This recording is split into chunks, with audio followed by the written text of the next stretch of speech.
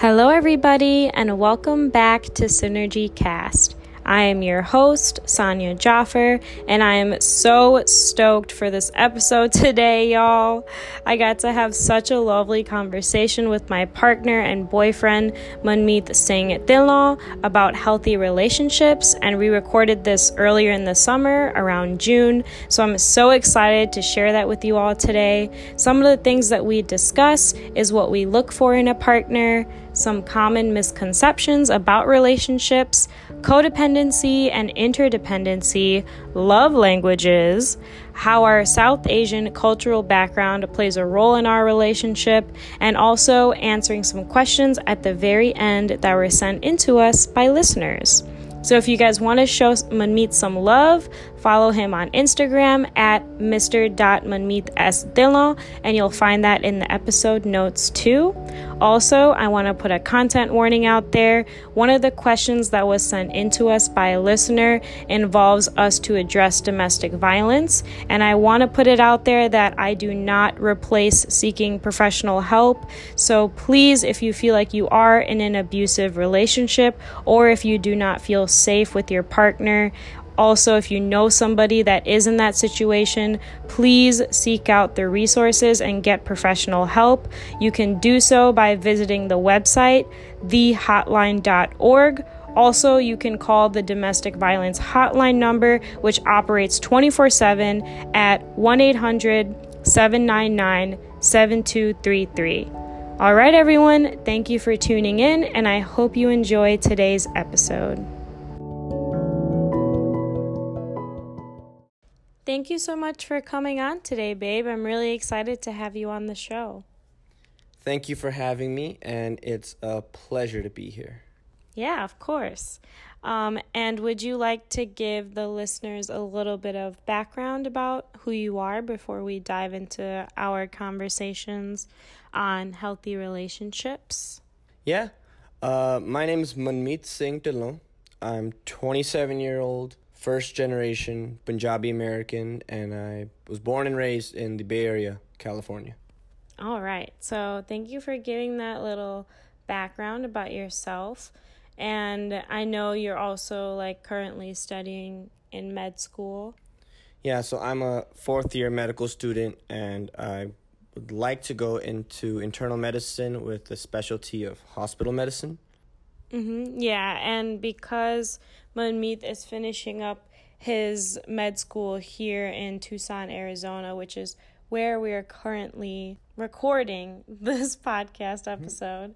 That's why we're currently in a long-distance relationship. But when we first met, we met about exactly 13 months ago on this day, because today is our 13th month anniversary. It's July 15th today. And we met May 15th of last year. And we met off of a dating app. Yeah, it was funny because I literally lived across the street from you for however 3.5 years. I was living in Chicago, and you were right across from me. And it's just so funny to think about, we were this close from each other, but we didn't realize it until 3 years later. Yeah, exactly. It's just funny how things work out that way. And I was also just when we had met, I was just getting out of a really long relationship. I was in that relationship for about 4.5 to 5 years. So when we first met, I definitely was not in the place to be in a relationship. So I kind of told Manmeet from the beginning that, let's just keep things casual. Let's just see where this goes, because right now I'm just done with being in a relationship, being exclusive with somebody, and he respected that. Yeah, I think I told you from the beginning, I understand what you're going through. I think a lot of us have been through it. So, and I think my exact words for you was balls in your court. I think I told you from the first week of us talking, I was hey, I'm really into you. And you're you gave me this look bro, I just told you to not bring that up. I was my bad, but we took it day by day, and we went at your pace, and eventually got to a point where you're comfortable enough to let me in a little bit. Yeah, exactly. And I think that's one of the key things where because in the beginning, I kind of, how I described it to Manmeet was I have this like fog over my head, and it's very hard for me to see things clearly right now. So I think we did several things that led us to where we are now, because I think after 4 months of talking just, casually, that's when I decided, like, I think I'm ready to move things forward. And now we are, in a committed relationship now. But I think we did like several things that kind of led us to this point. And that's what we want to talk about today with you all, because we had some people reach out to us and ask us to have a conversation about what makes our relationship so healthy, and how do we know that it's a relationship that's going to last.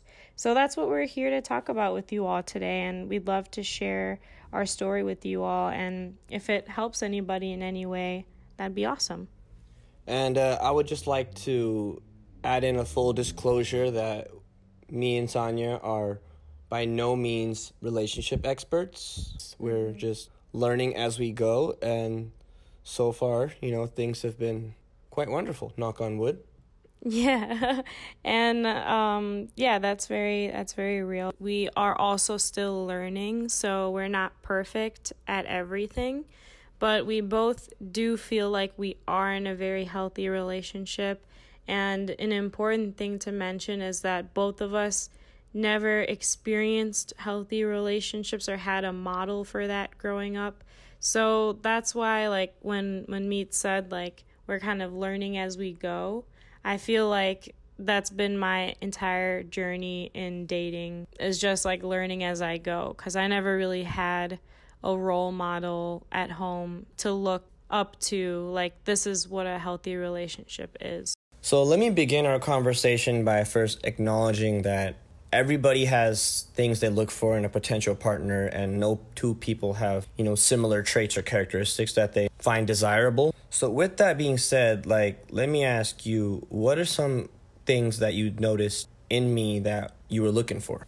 Yeah, that's a good question. So I think mainly what I was looking for was, because my past relationships, romantic relationships, were not healthy. I knew that based off my past relationships, I knew what not to look for. So I think that's how I approached our relationship. So I think that really helped me, because even though being in those relationships was really painful and, unhealthy, I think it taught me what I deserve to have in a relationship. So it helped me approach you that way. And so I think some of the main things that I was looking for is someone who respects me, not only when we agree on things, but also when we disagree. And I immediately saw that in you, because I consider myself to be a very liberal and progressive person. Mm-hmm. So I have a lot of ideologies that match with that. And I'm very open about it when I speak about what I value and human rights. So, right off the bat, first day you met me, I was already doing my social justice rants that I always do. You were an open book. Yeah, exactly. Yeah. So I saw that was kind of like a little test, and I was being myself, but also at the same time, I was trying to test to see what your reactions would be, how you would take that.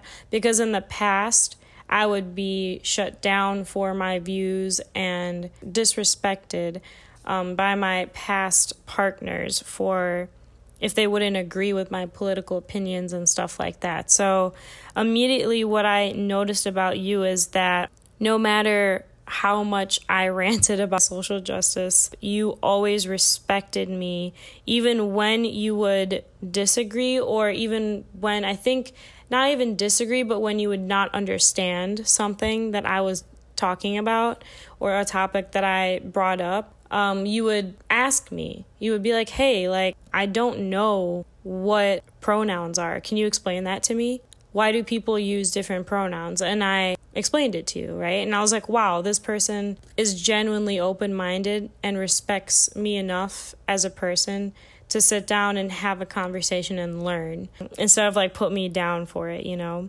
I think another thing I was looking for is like, I'm really big on actions. I think that's another thing I really, really loved that I saw in you, was that not only would you say these promises and say these beautiful things to me, but your actions would then align with the things that you would say. I also really loved how you would like spend time getting to know my family and friends, and like you just fit in so well with like all the group of friends that I have. Like I remember like the first weekend I met you, we had only known each other a few days, and I invited all my friends over, and you just like fit right in. Like you just started like chatting with them and like just got along so well with them, and that was really, really amazing to me. I was like, wow, this person like genuinely wants to get to know the people in my life that I love and I'm really close to, and I loved that. And also you did the same with my family.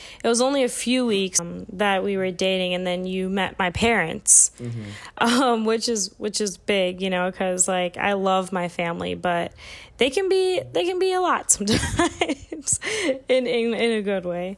So I think that was really great that you were like willing to get to know them and spend time with them, because family is very important to me as well as friends.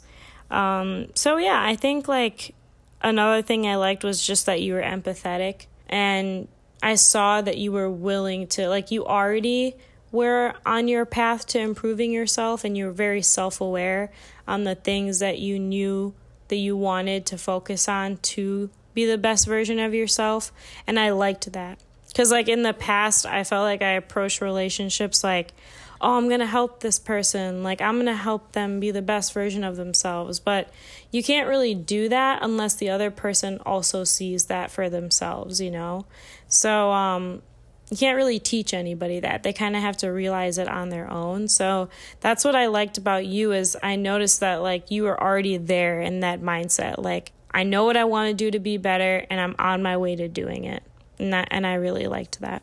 So yeah, and like also just like all of these things just made me feel really safe around you, which is like a really, really, really big key thing for me in a relationship, platonic or romantic, that it's very important for me to feel safe around the person and to trust the person. And like ways that we practice that is like asking for consent.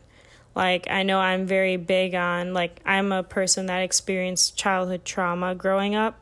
So for that reason, I get very particular about physical touch. So I always communicate to you like, hey, you have to ask me for consent before you touch me, you know? And like, I see that you work on that. Yeah. Now I'm going to put you under the spotlight and ask you what you were looking for in a partner, or what did you see in me that made you be like, yeah, I think this person is the one. Well, I guess the first thing that I realized is that you were a very understanding individual. You're able to show empathy and put yourself in another person's like perspective and kind of try to view the world the way they do or did at that, time. And that kind of like, it resonated with me really well, because that's one thing a lot of people, even like friends, don't have, is understanding for the other person. You got to be able to understand what's really going on to figure out why this person, behaves the way they do, or say the things they do, or, act the way they act. So that was one thing that I noticed with you, is you were like extremely understanding and like very compassionate and empathetic as well. And that, I love that about you. And then you were also patient. I remember the first couple days of us talking, like, I remember I asked you, I was like, so like, what are pronouns? And, you took your time. I think you talked to me for like 45 minutes, right? You spent a good 45 minutes kind of like breaking it down to me and kind of like explaining it to me. And I think you even had to explain it at least 2 to 3 different times, because the first time you explained it, it didn't like register to me. And the second time it started to register, and then you just like, you went down you did it the third time, but you went at it from a different like angle. And then it clicked. I was like, oh, I get it. So that was something like really important to me, is having someone that's patient and, will take their time to explain things to somebody, especially if they don't really know, like there's a lot of information, a lot of us are lacking, and I'm guilty of it, like a lot of issues I don't really know about. So it's important for me to have a partner who can convey those to me, but in a positive way, Mm-hmm. One thing that I loved was our conversation was extremely friendly. When we first started talking, we got real deep. We were talking about all kinds of things. I remember you had pictures everywhere, so you talked about your art. So I was asking you questions about it, and you got really, really into it, and I love that. I think we talked about poetry as well, and then we talked about some philosophical things all in the first 2 days of us getting to know each other, and I love that. I love being able to just dive into deep conversations with people without having them feel uncomfortable or anything. And that might have just been your energy and my energy, they resonated very well, but it's something that a lot of people aren't fortunate enough to have, Mm-hmm. What I loved about you within our first couple of weeks, you were very well getting along with my friends and my family. And that for me was really important, because I'm oh wow, this is somebody that can take that same love they have for me and extend it to my family and my friends. And also you weren't intimidated by my tradition or my cultural background, because a lot of people, when they see somebody who's not from the same background from them, whether it be a religious background or just a cultural background, or they could be from the same background, but one family is more progressive and the other one's a little more traditional. And if they're not exactly the same, people get a little scared, if you will. And that was not you. You were very much open for it. You were asking me a lot of questions, and you were just very open-minded. And I love that. One thing that I noticed I noticed about you is that you seem to be a very committed person. And then commitment to me is more than just, if you take it at face value, you commit to somebody, what people think the textbook definition is.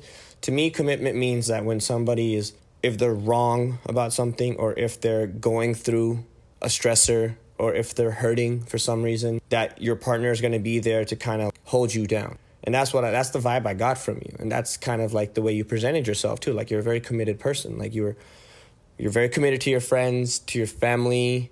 And, clearly if you're committed to your friends and family, then you have to be a committed person in a relationship. It just kind of correlates. And that is something that I very much looked for in a partner. And then when I felt that from you, I was wow, she has it all. Aw. Thank you. I also really like how you are not afraid to check me or hold me accountable or call me out in a nice and respectful way. You hold me accountable when you see me acting or saying something that doesn't align with my personal beliefs, and that I wouldn't really do if I was in my best state of mind, So that's really important to me, because that's what I value in any type of relationship. I value someone that is able to hold me accountable when I'm not being my best self. And that's how I grow. That's how I learn how to be better. And obviously, I have my own personal bias. So, I can hold myself accountable to some extent, but my personal bias is going to get in the way of that. So that's why I rely on the close people around me to really check me when they see me or hear me doing something that's, not right. So that's something I really like about us too. Yeah, and I agree with that. I feel that's something that's so underappreciated, but it needs to be appreciated more. You've done your fair share of holding me accountable to things where you feel hey, I don't think you would normally do that. And I had to reevaluate myself, oh, no, she's right. I wouldn't, Mm-hmm. Just a small example, I was a coffee addict, 3-4 cups a day, something like that. Mm-hmm. A real unhealthy amount. And you noticed it, and you slowly started to, kind of mention it to me. And that progressed into you kind of one day saying, hey, I don't think you should be drinking that much coffee because it makes you very jittery as it is. And again, 4 cups is a little obscene.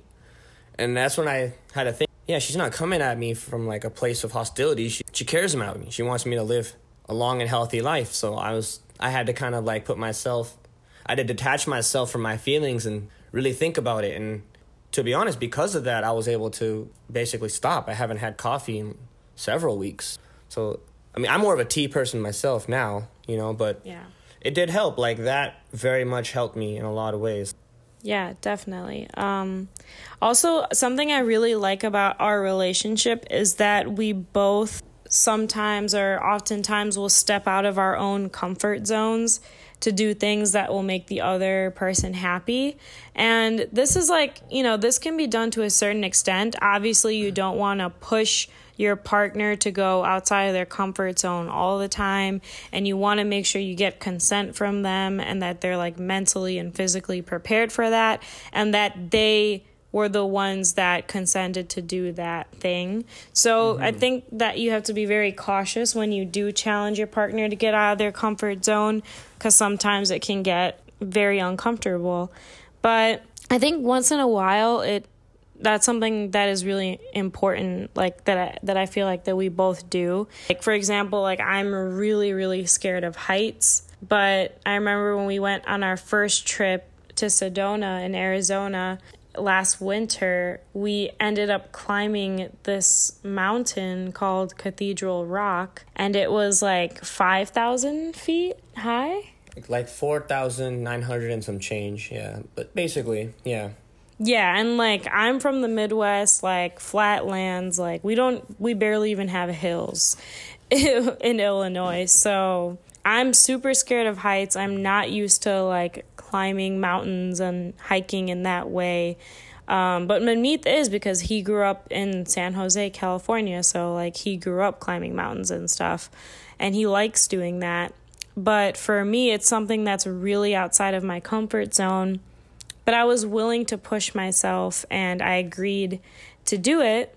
And he was very patient with me, literally every step of the way. He like took things one step at a time and just made sure that I was like feeling as comfortable as I could, because it definitely was very uncomfortable to be that high up. And to be climbing a mountain like that. But you did your part and made sure that you were by my side the whole way, and made sure that I felt like as safe as possible. So, and then I did end up reaching the top. Like we reached the top of the mountain, and that was a big accomplishment for me, because I was like, wow, I didn't overcome my fear of heights, because I'm still very scared of heights, but I was able to overcome it that day, despite how... In that moment, yeah, right. Despite how scared I was able to overcome it and climb that mountain. Mm-hmm. And it was because of me and myself and my own inner drive, but it was also because I had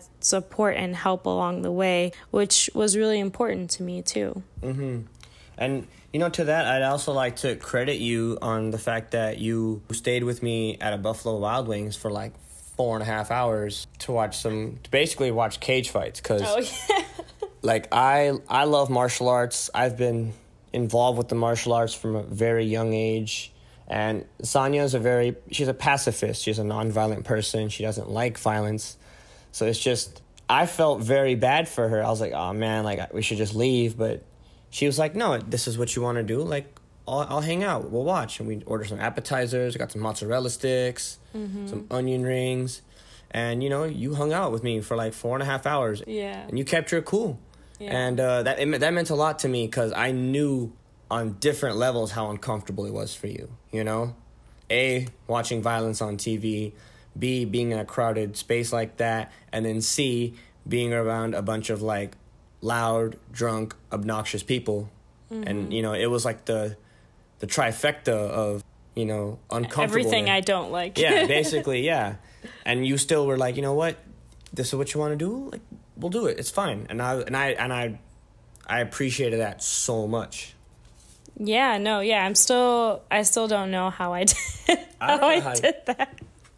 Because I really don't like that stuff, like you said. But yeah, I just like saw how important it was for you and to you, and I wanted to share in that, because I feel like it's cool to have your own individual passions when you're in a relationship, and I think it's important to do things on your own as well. I don't think that you have to do every single thing together in a relationship, and I think we're going to get into that a little bit later. But I think sometimes it's cool to just like share in each other's passions as well. And I feel like, speaking from our own experience, that has helped us get to know each other on a different level. It's one thing for me to hear Manmeet talk about how much he loves martial arts, which he does a lot. He talks about a lot. I do. I never stop.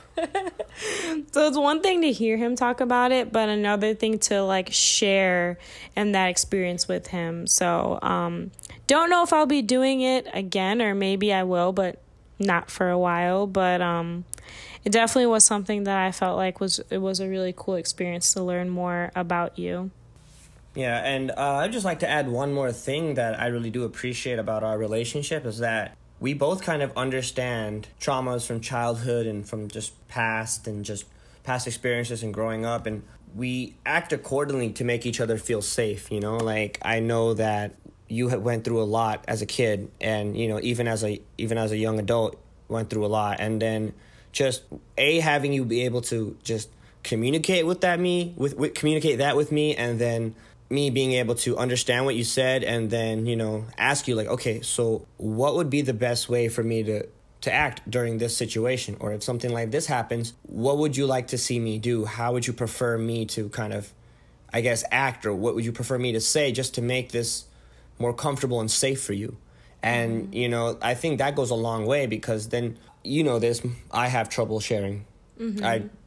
It's very hard for me to open up. So then when Sonia is able to share with me, and then, you know, I'll ask those questions like, hey, so what should I do to, you know, just to make things a little better, make things a little more comfortable?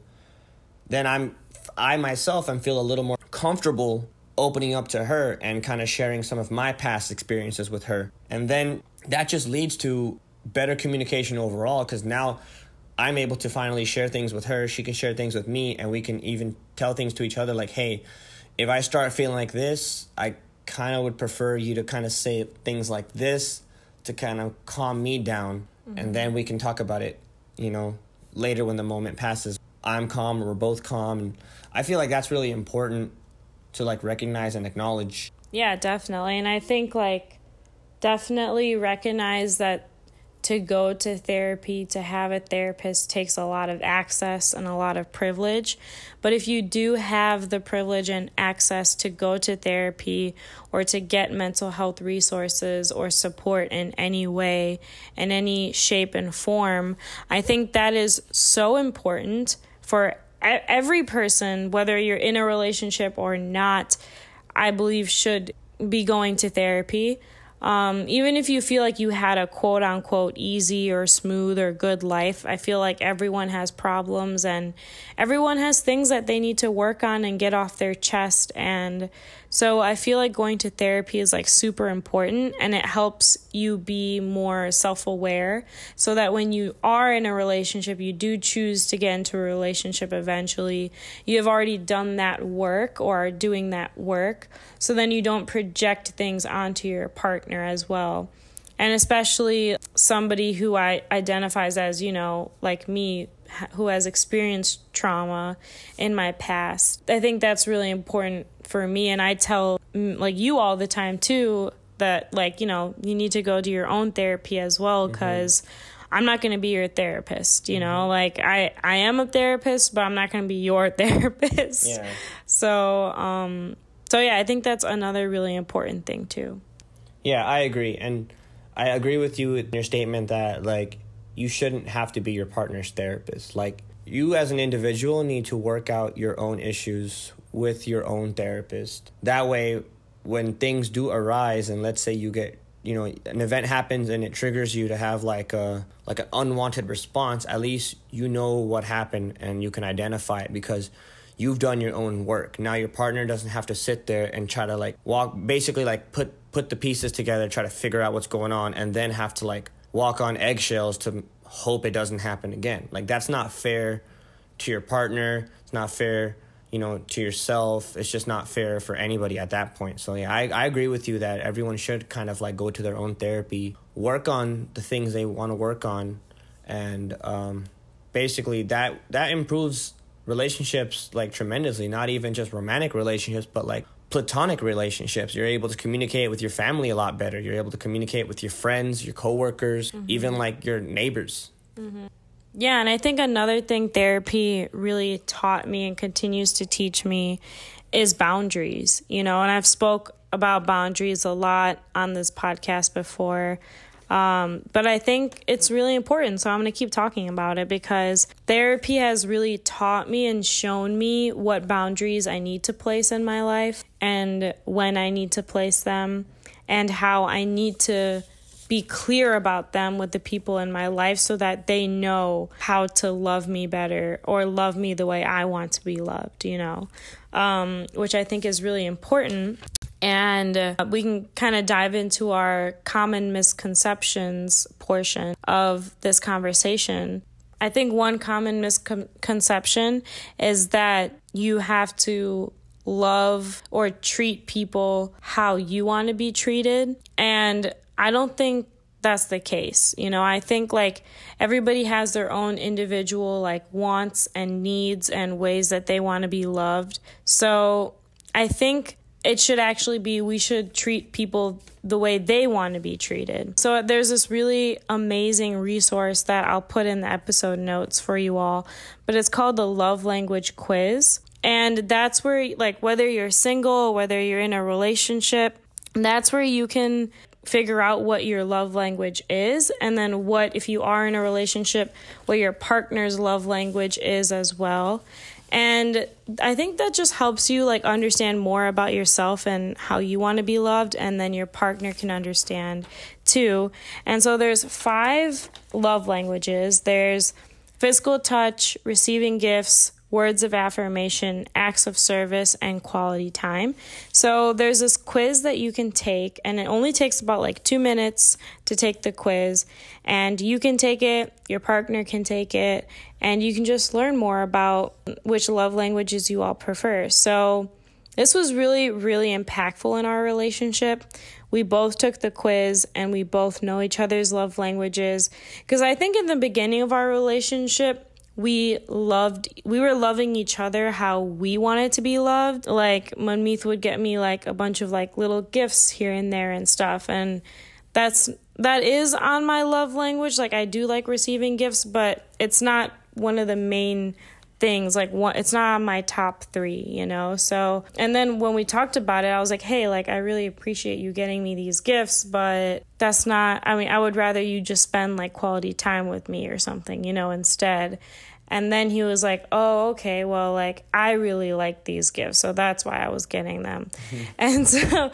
And so then we kind of realized, hey, we should just be more aware of how our partner wants to be loved.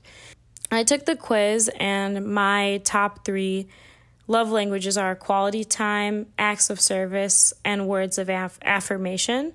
So that just basically means quality time. That's exactly what it sounds like. I like spending that, one-on-one time with my partner, no matter what we're doing. Acts of service, that's just little things here and there. If Manmeet sees that I have a really big exam coming up or a big paper I'm working on, but he's free that day or for that hour, then he'll go and do my chores for me because he knows that that'll help relieve some of my stress. So those acts of service are also really important to me. And then words of affirmation. I just like to hear hey, I'm really proud of you, or hey, you're doing a really good job, or I really love that you did this for me, or you said this for me. So those are my love languages. And Manmeet, if you want to share yours. Yeah, mine are kind of similar, basically. Yeah, quality time. I love spending time with you, no matter what we're doing. I think we literally spent days just doing nothing. Yeah. And those are some of my favorites. Acts of service. Just when, let's say I'm making dinner, and as I finish making dinner, you're already setting the table up, or you're already cleaning the pots and pans when I'm done. Little things like that I love. It's a team-based kind of a thing, and mm-hmm. A lot of times I'll tell you hey, don't worry, I'll do it, and then you'll be like, no, it's fine, and you'll do it anyways, and I'm like, I'm so glad she did it. Because I was not in the mood right now. But. And then words of affirmation, and I like physical touch. I like being cuddled, and I like getting massages, and I like hugging and holding hands and stuff. And then, yeah, words of affirmation. Like, I like being told, like, hey, you got this, you can do this, you know, good job. You know, basic things like that. It just kind of keeps you going. Especially if you're somebody that's not used to hearing that. If you're somebody that's used to doing things because of a fear of failure, and if that's all the motivation you've ever known, eventually you're going to burn out. So when you do hear words of affirmation, it's like a completely different type of fuel, you know, and it goes a long way. Yeah, definitely.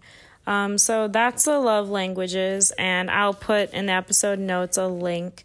So if you want to check that out, if you want to take that quiz and learn more, feel free to use that link and check it out. But we're going to move on with our other common misconceptions. So I think another one is that, like, everything needs to be the exact same. Like, both people or all people in a relationship need to align and be similar with everything. Personality, politics, preferences, customs, religion, culture, language, everything. And I don't think that's the case, you know, because we are similar in a lot of ways, but we also are very different in a lot of ways as well, which is some of the things that we've shared with you all. You can kind of see that. What I like in our relationship, I do like that we are different on some levels, because then I learn more, or like I grow more, or I'm challenged more to think outside of my everyday pattern of thinking. I think also it's okay to do things on your own too. You know, like, it's okay to, like, have things set aside that you like to do independently. So that's why, like, whenever Manmeet wants to watch his, like, martial arts stuff, he'll go do that. And then I'll go do something else. Like, I'll go work on my art, or I'll go do something else that's, like, really important to me. So, yeah, I think that's another common misconception for sure.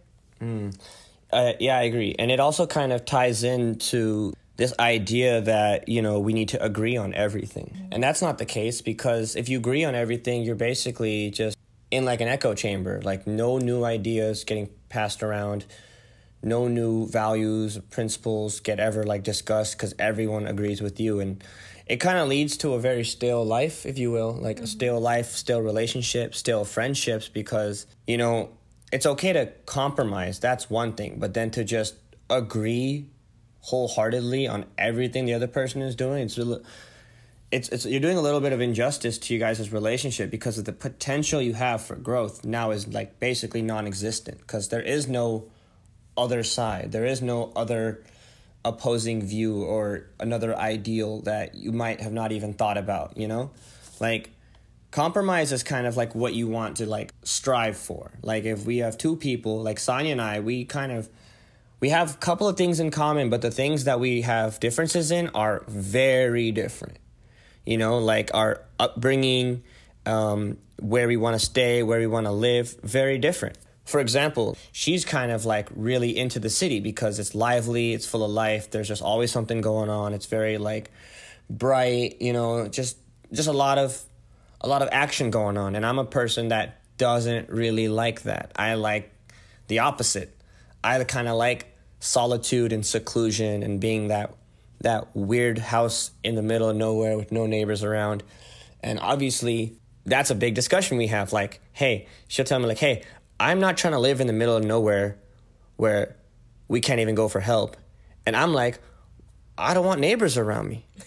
So it's... Yeah, and I'm like, haven't we seen enough horror movies where the plot line is literally structured where that the person that's being attacked in the movie is like never has anyone around them or close to them, or like lives in the middle of nowhere?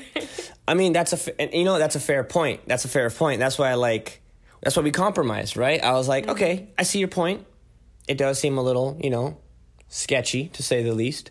So, you know, maybe we can find like another like avenue to like travel down, and maybe find like another, like, I guess, city where I'm a little more comfortable, but it's still a city nonetheless. So Sonia's happy as well. And that's kind of what it's all about, is to kind of find that middle ground. If there ever is a middle ground, if a lot of people don't believe there is, but try to find it. And if it's not there, make one. You know, you're allowed to think outside the box. Right. Yeah, exactly. And I think another common misconception is that a relationship has to be 50-50 all the time. And I think that a relationship should be 50-50, a healthy relationship most of the time. But there are times where your partner is not at their best. They're not at their 100%. Maybe they're going through a really rough time in their personal life. Maybe they just got let go from their job. Maybe they're just going through a rut in life, and if one of the partners is going through that hard time, but the other partner has that energy to kind of give more where the other partner cannot, I think it's okay and actually healthy for the other partner to kind of pick up the slack a little bit. So I think that as long as that's not majority of the time, I think majority of the time it should be a 50-50. It should, because then it's not fair if like one partner is always picking up the slack all the time. That can lead to a lot of, toxic relationships and unhealthiness and exhaustion on the part of the partner that's giving all the energy. But I do think once in a while, it is okay to pick up the slack if your partner cannot give their 100%. And like do that until your partner is back up on their feet and support them in that way. Exactly. And it's like you said, like we're human. Shit happens. Things will come up in our personal life, our work life, family life, and it can literally put a hole in the ship, if you will. Like it can literally like just sink our whole momentum. Like we can just go from being 1 week really good on top of the world, happy, and then something happens. And then the next week or the next 2 weeks or however long, people just, like don't feel good. Like depression is very real. And a lot of us, suffer from it. A lot of people even go undiagnosed, unfortunately. Mm-hmm. And I think it's important to acknowledge that, like, things happen. We're human. You're not expected to be peak performance all the time. However, when you do acknowledge, like, yourself is not feeling 100%, you got to be able to disclose that to your partner. You got to let them know, like, hey, I'm not feeling good. I got some stuff going on, and it's just not making me right now.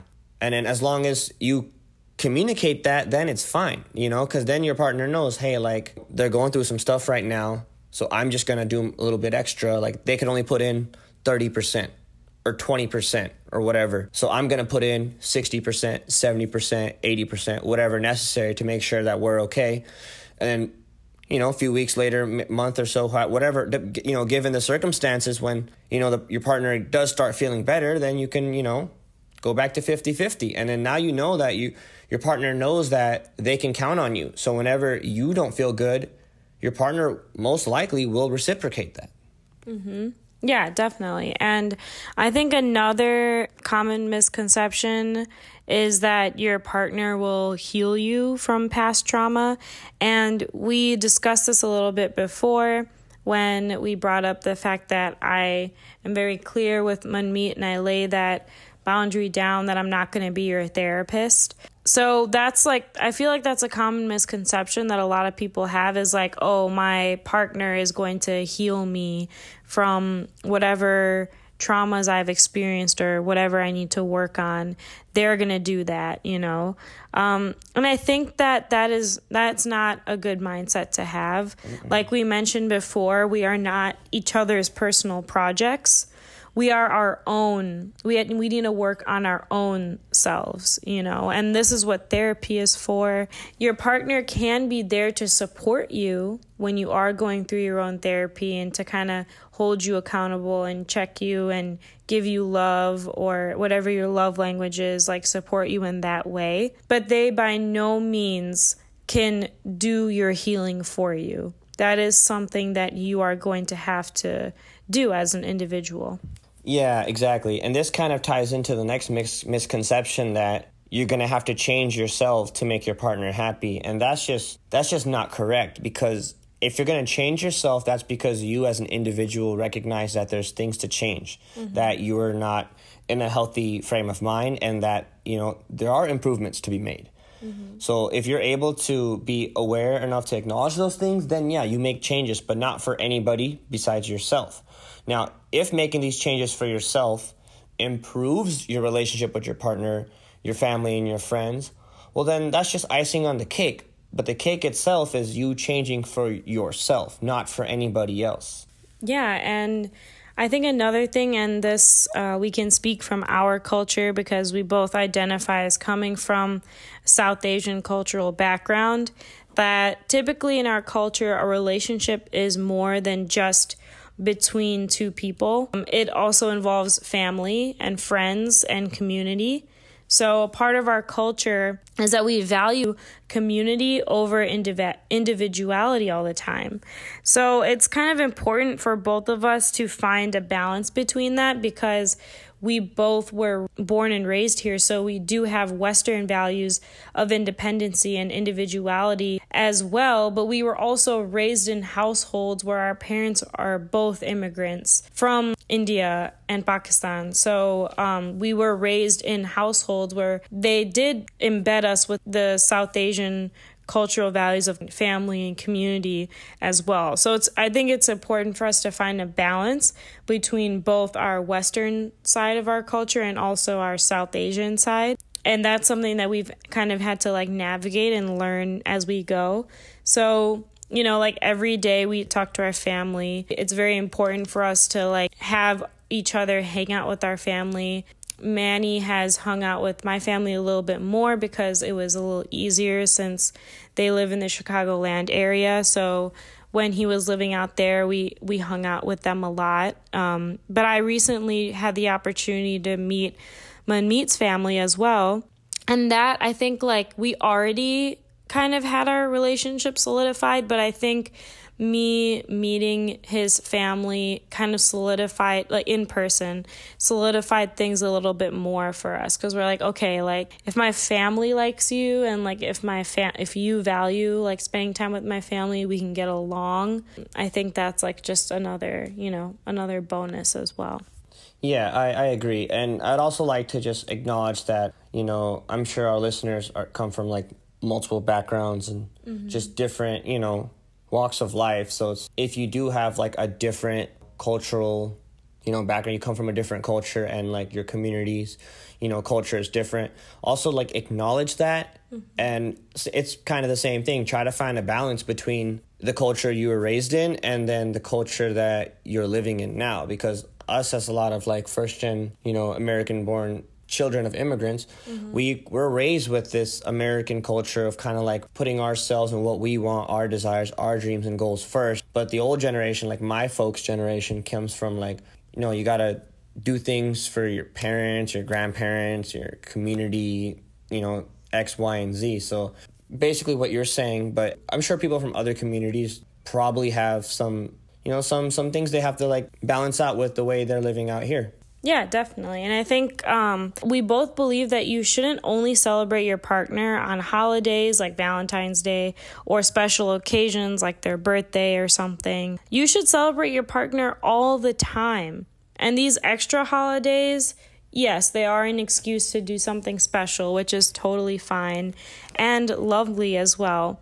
But that shouldn't be the only time where you show your partner however they want to. Again, bring it back to the love languages. Try to make that effort as much as possible. You know, don't only wait until those holidays to show your partner that you love them and you appreciate them. There are so many ways that you can show your partner how much they mean to you.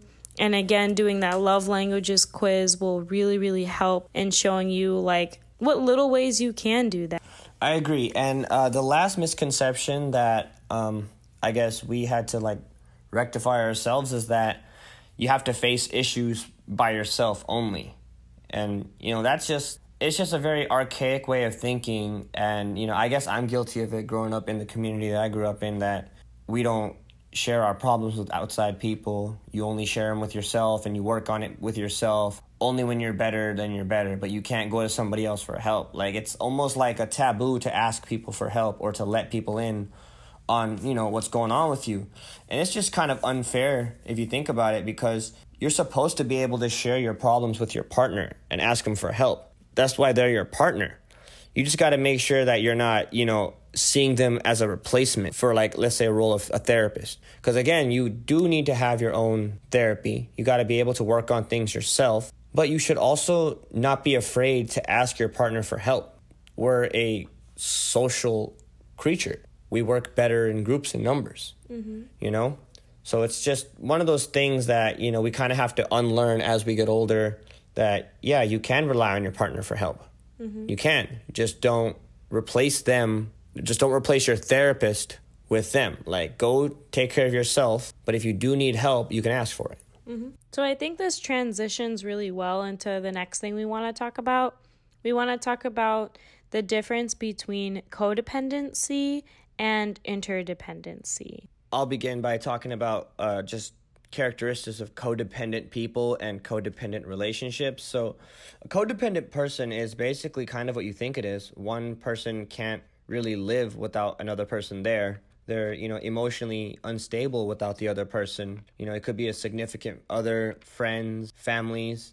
Oftentimes act to please other people because they want to please other people so badly. And they're normally only fine with another person there, and oftentimes very lost alone. And this kind of ties in because when you have two people that are, you know, codependent, now you have a relationship that's codependent. And it's basically like you got two people that rely on each other for everything, and they depend on each other for fulfilling their needs.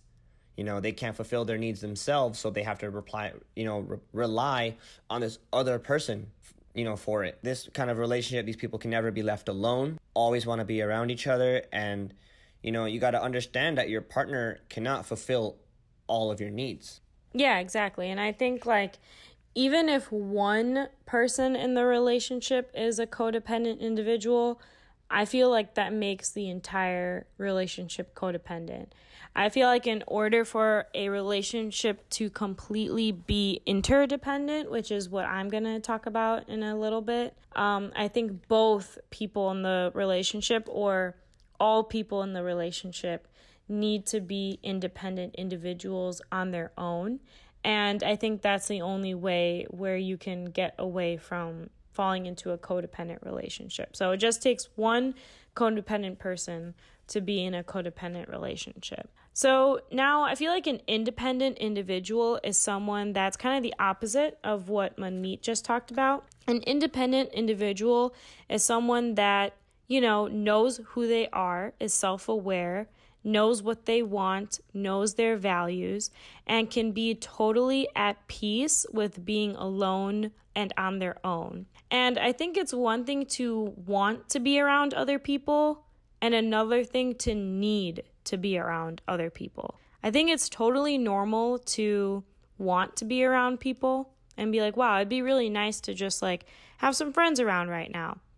But if you can't, you're able to move past that and still find happiness and peace with being alone. It's another thing to need to be around other people to the point where it's negatively impacting you and the people around you.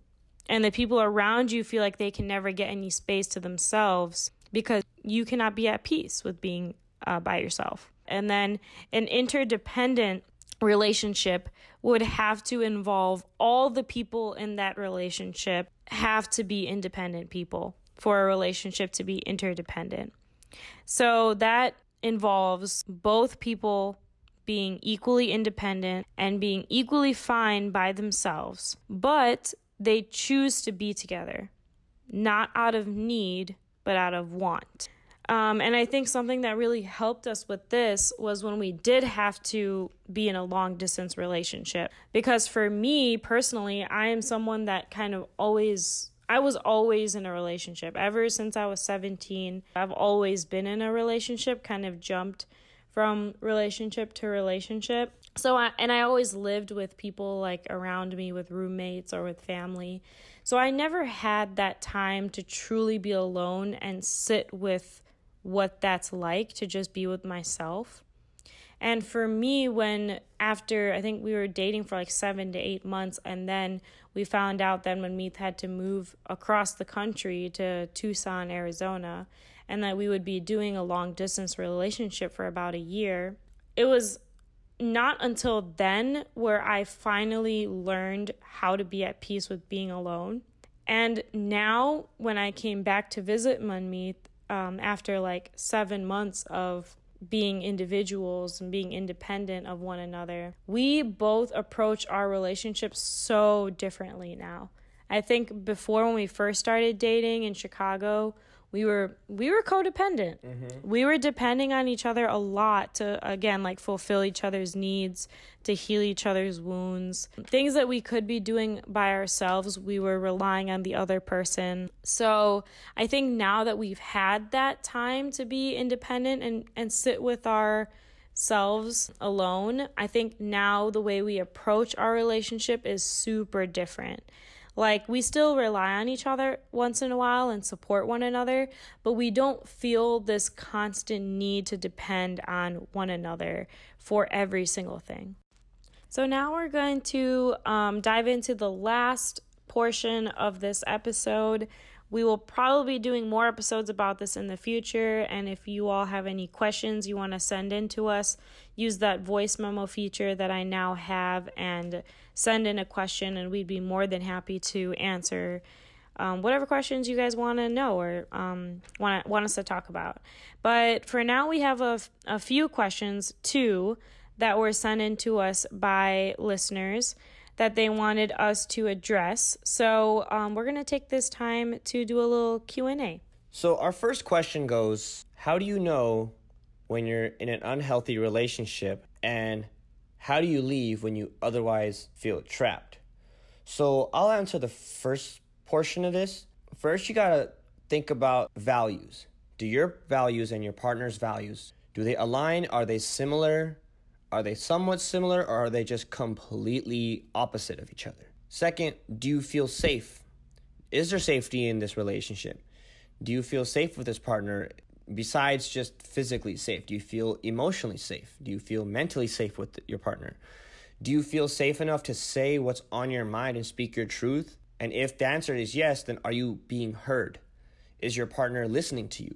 And I mean really listening to you, not just waiting for their turn to speak. Do their actions equal their words? If your partner says they're going to do something, do they do it? Or they just keep telling you pretty words? Do they walk the walk, or do they just talk the talk? Lastly, are boundaries being met?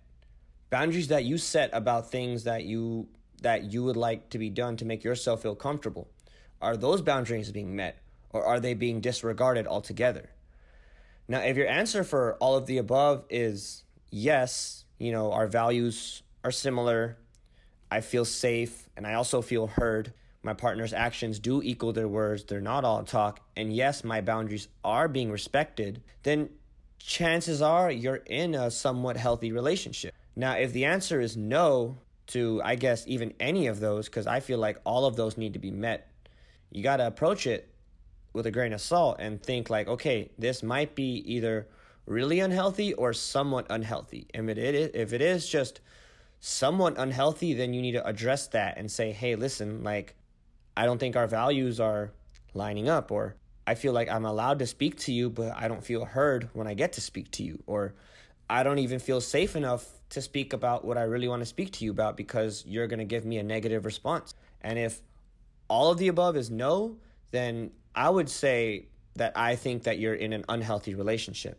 Yeah, and this is all from like our own perspective, and we are not professionals or anything. So if you do need help in a relationship, please seek help. Please get couples therapy, couples counseling. Please seek resources that are in your community to get help. And as to the last part of that question that asked how to leave when you otherwise feel trapped, I feel like this question can be there's a lot to this question. Again, I want to have you all be informed that I am not a professional on how to deal with leaving unhealthy or even abusive relationships. I can mention a few things that I feel like would be helpful. I can also provide resources in the episode notes. I will provide a link to the domestic violence website, and I will put the Domestic Violence National Hotline number in the episode notes as well. So please, if you feel like you are in an abusive relationship and you are experiencing domestic violence or intimate partner violence, please seek out help from a professional, and you can use those resources I provided in that link to figure out what you need to do to get yourself to safety. But I can just provide a little bit of information that I feel like would be helpful. So I think the main thing that Manmeet mentioned was, do you feel safe? And if the answer, like physical safety, emotional safety, all that. And if the answer is yes, and you still want to get out of the relationship, because it is possible to not be in an abusive relationship and still it will be unhealthy. So if the answer is yes, you do feel, physically safe and all that, emotionally safe, and you still want to get out of it, make a plan and stick to that plan. And make sure that you are practicing self-care, because to break up with somebody, to end a relationship is very exhausting. It requires a lot of effort. So make sure you are giving yourself the support you need to energize yourself so that you do have the energy to make that plan and stick to it. And just be open and transparent with the person. Tell them your truth. Speak your truth. I don't think this relationship is good for me anymore because of this reason. And lastly, I would say expect the conversation to go either way. Don't go into the conversation with super high expectations that person is going to agree with you, or that you guys are going to be best friends even after you break up. That would be awesome if that's possible. But also, I would say expect it to go the other way as well. Expect y'all to just go your separate ways at the end of it too. So I think those are a few key things that I would recommend. And then if the answer to the safety question in the beginning is no, I don't feel safe, then you need help. Seek out resources. And I will put that in the episode notes. I will link the domestic violence website and the hotline number. So please seek out help, because if you do not feel safe with your partner, you need professional help. And that professional, when you seek out those resources, they will help you make a plan, a safety plan, to help you get out of that situation in the best and safest way for you. So, that's pretty much all I think that I have to say about that. And then our next question that was sent to us was, how do you and Manmeet communicate with each other when you both have fights or a disagreement? And what is a healthy way to handle disagreements or fights? So I always say to Manmeet that I feel like we don't fight, but we do have arguments. We do have tough conversations where we do not see eye to eye, do not agree with each other, get frustrated with each other. But I feel like we never fight, because to me, I've seen fights between couples. I've observed it, and I've also been involved in it myself in past relationships. And that involves constant interruption, not letting the other person ever say their piece or finish what they're saying, constant yelling or swearing at the other person. That to me is fighting, because I am somebody personally who does not like yelling. Me and Manmeet do not swear at each other at all. Even if it's in fun or in a joking way, we have both put that boundary down to each other that we will never swear at each other, because that is just very, very, very unhealthy for both of us. So I would say that would be an unhealthy thing if you are yelling and swearing and interrupting. Also, ultimatums. If you are giving your partner, or your partner is giving you ultimatums. For example, if I were to tell Manmeet, if you really loved me, you would never watch martial arts because you know how much I hate violence. That would be an example of an ultimatum. And that would be totally unfair. And I would say unhealthy, because that means that I'm expecting Manmeet to completely sacrifice something that is a huge part of himself just for my sake, So I think that ultimatums are definitely not a good sign. I think the best thing to do is when you disagree with somebody, something that Manmeet and I do is we listen to each other. Instead of just waiting for our turn to talk, we actually listen and we let the other person complete what they're saying. And I feel like we come from a place of love and compassion with each other. Even if we get frustrated with each other, we always try to keep ourselves grounded in whatever way we can. And therapy has helped us find ways to do that. But always coming back from a place of love and compassion. I love this person. I'm compassionate for this person, and that is why we are having this argument. That is why we're having this disagreement. So always circle back to that. Be empathetic. Put yourself in their shoes and vice versa. And if you're struggling to put yourself in their shoes, ask them. Ask them for help with that. How can I put myself in your shoes right now? Or even better, you can ask, how can I help you feel more supported? Be open-minded. I think the worst fights happen and no growth occurs when people remain closed-minded and not open to growth. And I think that Manmeet and I both have talked about this, that when we argue and disagree, those are opportunities for growth, right? And it's tough to have those conversations, but we always leave learning more about ourselves and about each other and about what the other person needs and wants and values. So those are opportunities for both of you to grow. So be open-minded to that. Apologize. If you did something or said something to hurt your partner or vice versa, and even if you don't agree if what you said was wrong or did, but your partner is telling you, hey, when you said this, it really hurt me. Apologize for that. Take accountability for what you did or said. And then lastly, I would say make a plan to do better. I think one thing that I really like about our relationship is that after every disagreement, after things settle, after we're both calm and not frustrated anymore, we always come back to each other and we ask and we make a plan. We ask each other, what can we do in the future to do better, to grow? And I think ending on that question really changes the way conflicts end. I would just like to take this time to thank everyone for listening in on this episode. As you could tell, I'm extremely nervous, but I am getting over it. I would like to disclose that Sonia and I are not perfect individuals, and we by far are not a perfect couple. We make mistakes, we fight, just like everybody else. This is just kind of like little things that we learned going through this journey together. A lot of trial and error. So, take things with a grain of salt. You don't have to follow us directly. It's just advice. At the end of the day, you do what makes you happy. And thank y'all for listening.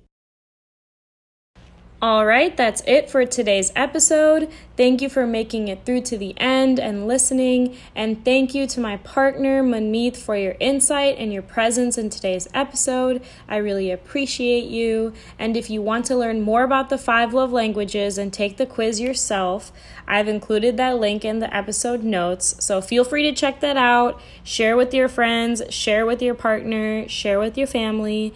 And on a more serious note, if you want to learn more about domestic violence, abusive relationships, and seek out resources if you or someone you know needs help, I've included the link to the domestic violence website, which is www.thehotline.org. And I've also put the number to the hotline, which is 1-800-799-7233. Also, if you can't speak over the phone, then you can log on to thehotline.org or text LOVE IS, in all caps, to the number 22522.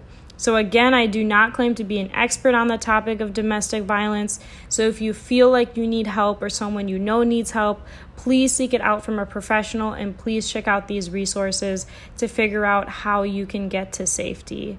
Thank you everyone again for listening, and take care.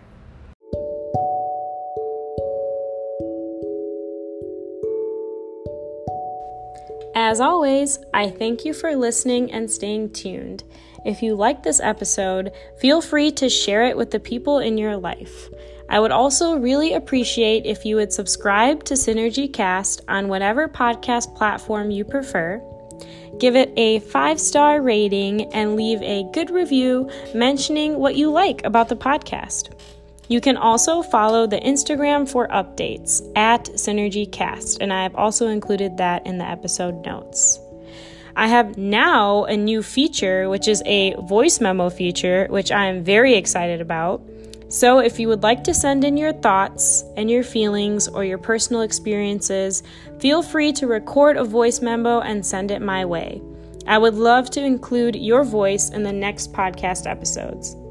Lastly, if you are willing and able, there is another new feature where you can donate however much money you want to help support Synergy Cast financially. If you do choose to donate, the money would help me pay for several things. It would help me pay for myself, my own energies, my own efforts, and also the money would help pay my future guests, especially people of color, for their time, since I believe it is very important to compensate people of color, especially for their time and energy, since many BIPOC, which stands for Black, Indigenous, and People of Color, have a history of being taken advantage of and underpaid or not paid at all for their efforts. So any and all ways you choose to support would be very much appreciated. Thank you for listening, and stay tuned for more episodes coming your way soon. Stay safe, everyone, and take care.